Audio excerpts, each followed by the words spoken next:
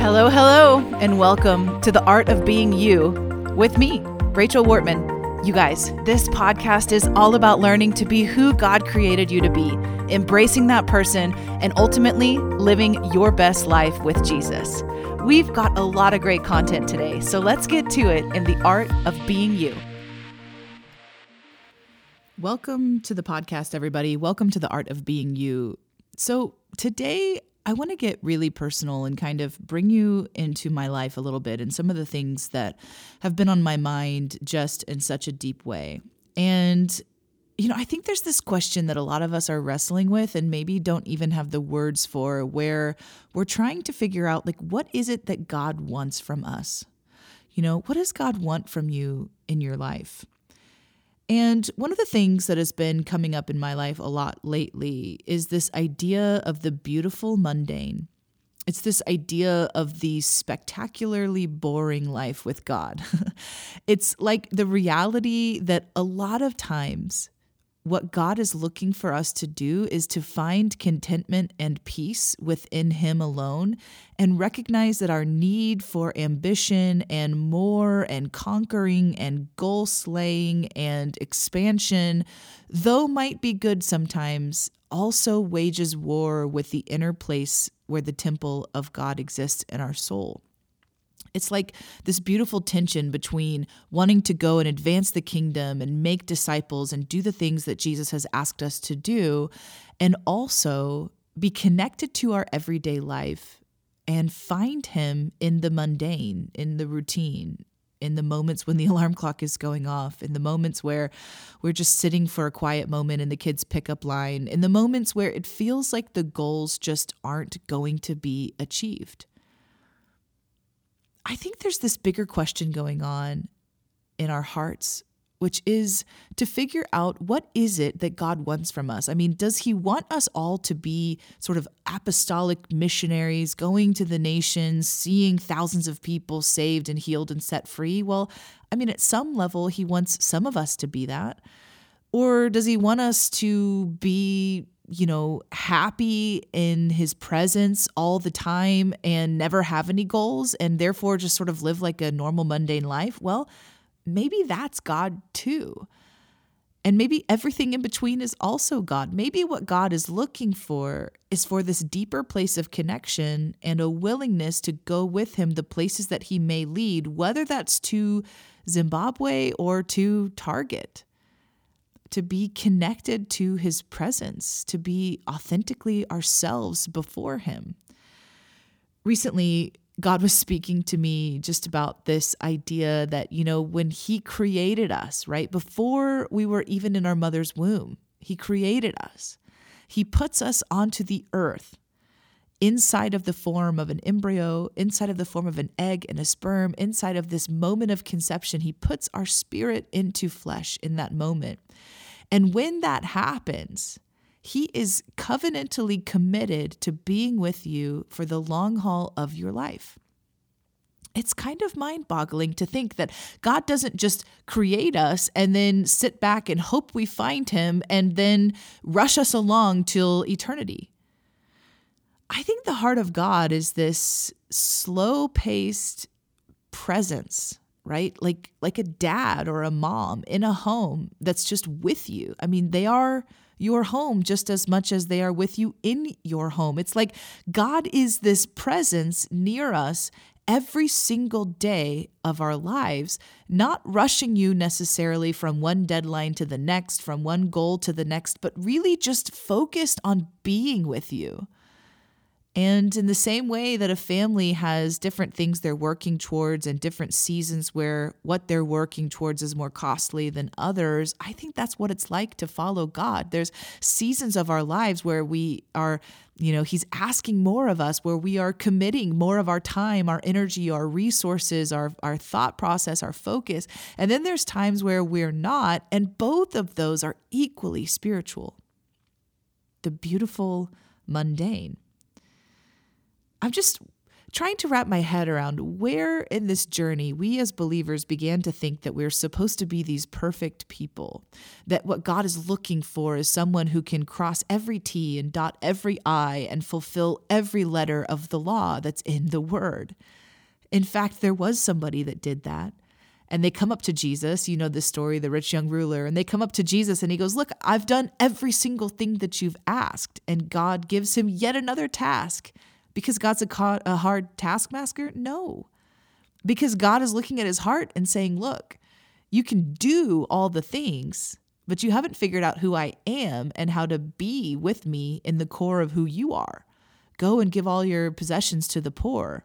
What is he saying? That because it's bad to have possessions? No, he's saying, look, in the greatest place of your heart, you're still looking to check boxes. You're still looking to fulfill some law more than you're looking to be with me, to be like me. When did we begin to believe that we're supposed to be so perfect? I think this is a really interesting perspective when we start to think about the law in the Old Testament. And when I say the law, what I mean is the Old Testament rules that we have to follow to be right with God. So there's a bunch of them. Started with Moses at the 10 Commandments. And maybe we should pause there and say, look, it started with Moses with the 10 Commandments. Listen, Abraham pre-existed Moses. Noah pre-existed Moses. God had covenantal relationships with humans before he created the law. I guess you could probably say, well, in Genesis, he created a law, don't eat from the tree of the knowledge of good and evil. And yeah, okay, at some level, that's true. That applied to Adam and Eve for sure.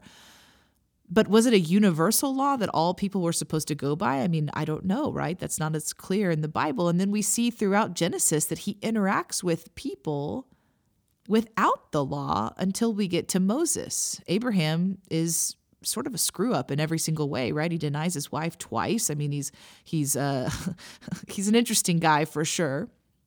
But God is committed covenantally to him, and he's not really even giving Abraham a standard to live by. He's giving him instruction, sure, but not like this law that we measure himself against. And then we get to Moses, and Moses has this mountaintop encounter where God gives him the 10 Commandments. And this is so important for us to understand. Why the 10 Commandments? And why then? Why Moses? Why not Enoch, who had a spectacular relationship with God? Why not Noah? Why not Abraham? Why Moses? And it really begs the question, what is the law for? If God pre-existed the law and mankind's relationship with God pre-existed the law, meaning it was existing before the law came into pass, then why did the law come to be? And here's what I want to suggest to you, that the law was given to people to expose our desire for sin. See, when you have a standard of righteousness that you're measuring yourself against, it begins to expose our rebelliousness, right? It's like when mom says to you, don't have that extra cookie. And then all of a sudden, everything inside of you wants that extra cookie. I had an experience like that with my daughter just this morning, my 4-year-old. And I told her, look, you can take 2 of these toys to school today. And she went behind my back and snuck about 10 of them. So we talked about it again. And she kept trying to tell me, listen, I cannot just take 2. I've got to have 3, 4, 5. It's 4-year-old logic for you. There's something about when we're given a standard that begins to expose our rebellious nature. It begins to expose our desire for sin. It begins to expose our unwillingness to yield to someone's instruction. That is human nature. And what if the law existed, was given specifically to expose that in humankind, in mankind, so that we would recognize our need for a savior? I mean, we know, right? If you've read the New Testament, you know that the law was only meant to be temporary. We know that the law was always flawed from the beginning. We know that Jesus says he came to fulfill the law. Jesus was always coming to enact a new covenant, a new way of being, because God knew the law was flawed probably from before when he gave it to Moses. Why? Because God pre-existed it and had relationship with mankind before it, which begs the question again, why is the law, why was it given when it was, and what do you and I now on this side of the cross do about that? Is God holding us to dot every I and cross every T of the letter of the law? And maybe the bigger question is, why? I think so many of us desire to look at the Word of God and say, I have fulfilled each and every expectation and instruction that's been given to people. Therefore, I know I'm in right standing with God. And God is saying that mentality is a flawed perspective. That mentality that says that I can measure my own closeness to God based on what I do is the antithesis of what the gospel is, which is that nothing that you do will measure who you are to God. You are special to God. And through the sacrifice of Jesus on the cross, through accepting his salvation, his freedom, his deliverance from sin, accepting that moment moves us from measuring our standard of living from the law to measuring our standard of living from proximity to his presence. The law was ever only temporary. Habitation with Jesus is forever. Being united with Christ is eternal. Being in this place where not only are we in him, but he is in us, that is what God is looking for. So again, I would just say, why? Why do we believe we're supposed to be perfect?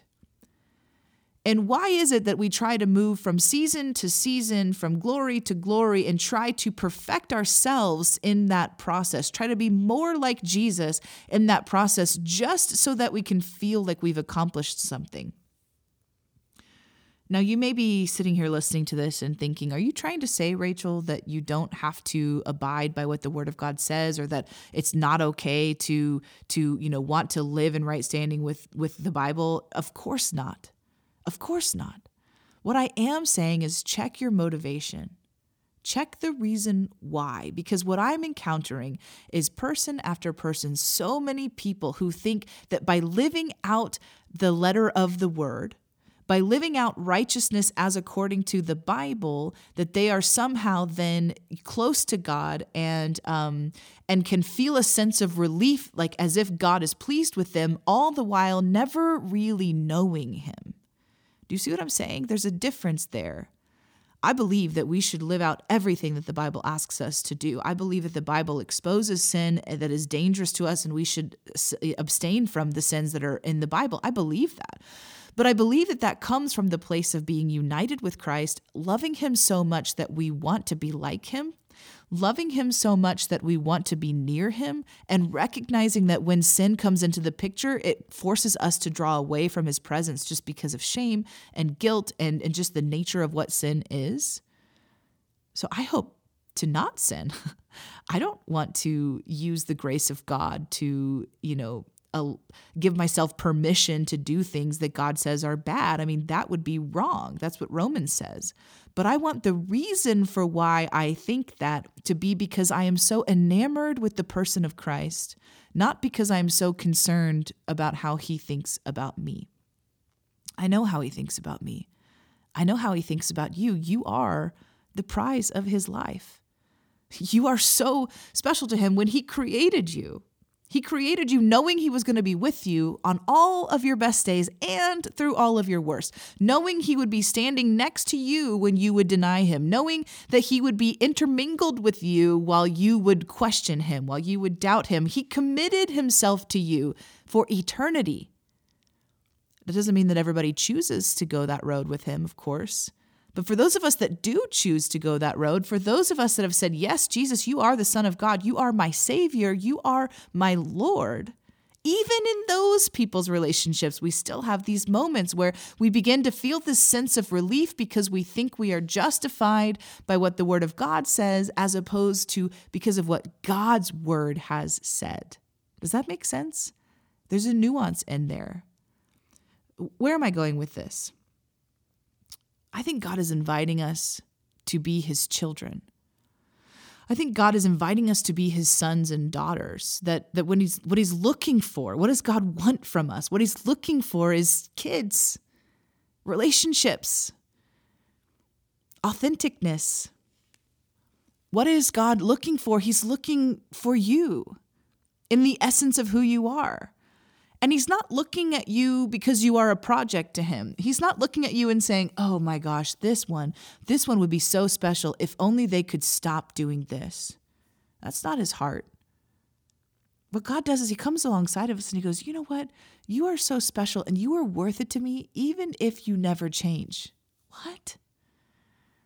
The spirit of religion, the religious mentality would say to you that God would never say that to you because this just, righteous, holy God cannot be sullied with the likes of someone like you. And yet Jesus proves that that's not true. He goes right into Matthew's house as a tax collector. He goes straight up to the woman who's literally been pulled out of the adultery bed. I mean, literally in the act of sex, and she's pulled out of that moment, about to be killed, and Jesus walks right up to her with purity. He doesn't say, oh, look at you, my next project. Come follow me and give me all your time and money and let me use you to do something spectacular with this world. No, he just goes, look, I can give you something that you don't have. Peace, salvation, freedom. And take it from me and go and be a redeemed person. Is he saying go and get away from me? No, he's saying go and I'm actually going with you because I'm God. And God desires to be with us through all the ups and downs of our life. It's kind of like in a marriage, I'm married. I've been married for 16 and a half years. I love being married to my husband. Yes, we have lots of moments where I think it's harder to say that statement than others, but I love being married to him. But you know what's funny is when he has different business conferences that he goes to for real estate and stuff. And when he goes on those conferences, if he's in another state and maybe he goes a whole day where he's so busy that I can't actually talk to him, I'm not wondering if we're still married. Right? I mean, just because I'm not next to him doesn't change the status of our covenant. This is what it's like with God. When you don't spend time with the Lord one morning because you forgot, doesn't mean that anything has changed. I just said that, yeah. If you miss a time with the Lord, it doesn't mean that anything has changed in your relationship with him. God still loves you exactly the same. Now, you might find it harder to resist temptation. You might forget who you are. It might be more on your end than it is on God's end, but that's the point. It's on your end. God is the same to you every moment of every day. He is the same to you on the mountaintop as he is to you on the valley. He is the same to you when you feel like he's with you, and he is the same towards you when you can't even figure out where God is. Why? Because he's committed himself to you. And he's not looking for you to be perfect. Heck, he's not even looking for you to stay on the mountaintop and never dip into a valley. What he's looking for is connection, relationship, and a shared presence. That you're in his presence and he can sense you there, and he's in your presence and you can sense him there. Wow, right? So what is God looking for us? Maybe God doesn't really care about the output of our life. Of course, the caveat to that would be the things that he's asking us to do. And we all kind of know those moments where we have this deep sense of calling. And some of us, especially those that are in ministry, probably feel this more than others. I mean, when God calls you into ministry, it's sort of like a set apart thing. And it's a little bit like he puts a tracker on you and there's a lot less you can get away with, But everybody else that's not called into ministry, you're called to different things. And those things, you have that sense of purpose, right? Where it's like, I've got to do this because this is important in my life. But those are the minority experiences. I mean, am I right? Think about it. Those are the minority experiences. The majority of the time, it is the beautiful mundane.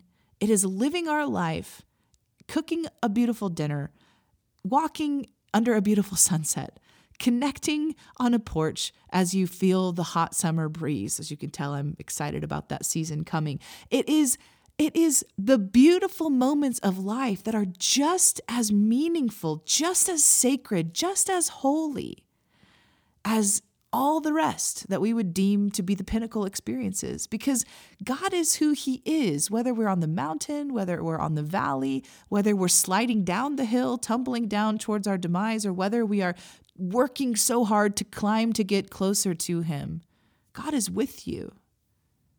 He's with you, and he is not measuring you against every single tit for tat thing that's in the Bible. Like, oh my gosh, I gossiped today. Oh my gosh, I accidentally said a cuss word. Oh my gosh, I I said a prayer request, but I told too much information. Oh my goodness, I forgot to fast. Oh my goodness, and we go down this list, and then we begin to go into this sense of shame.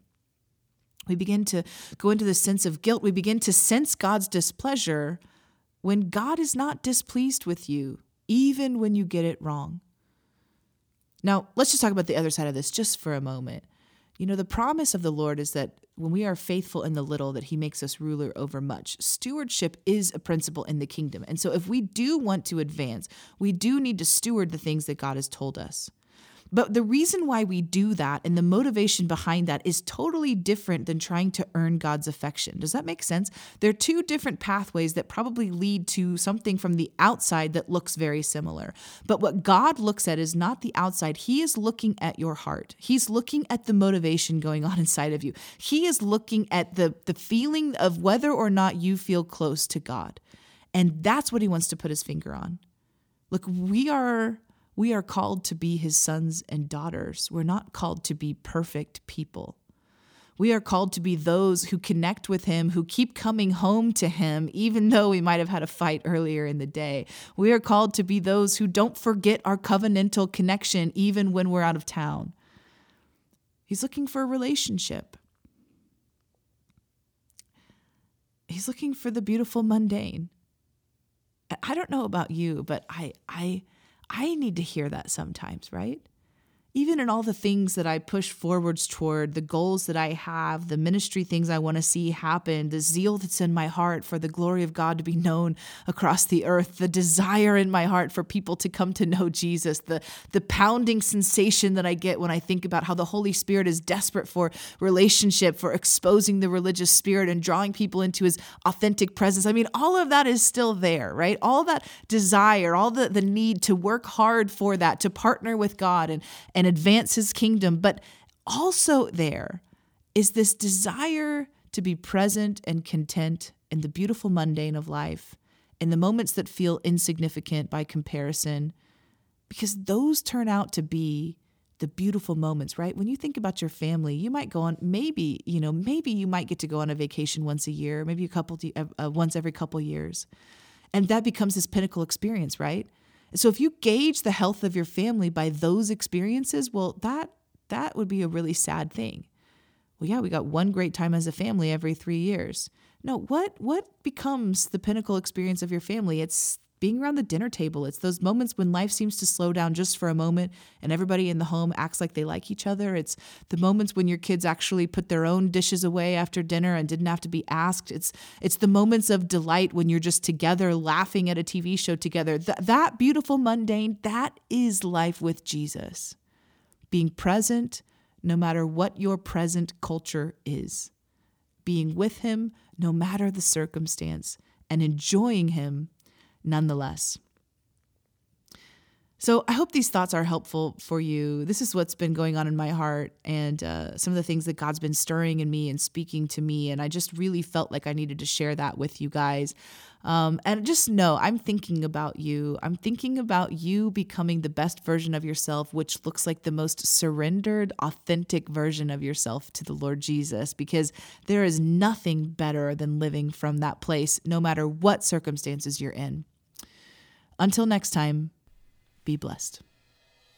So you've just listened to The Art of Being You with Rachel Wortman. I hope you enjoyed this episode of my podcast. And listen, it would mean the world to me if you would subscribe and rate or review this podcast on wherever you're listening from. Also, share it with a friend. Help me get the word out.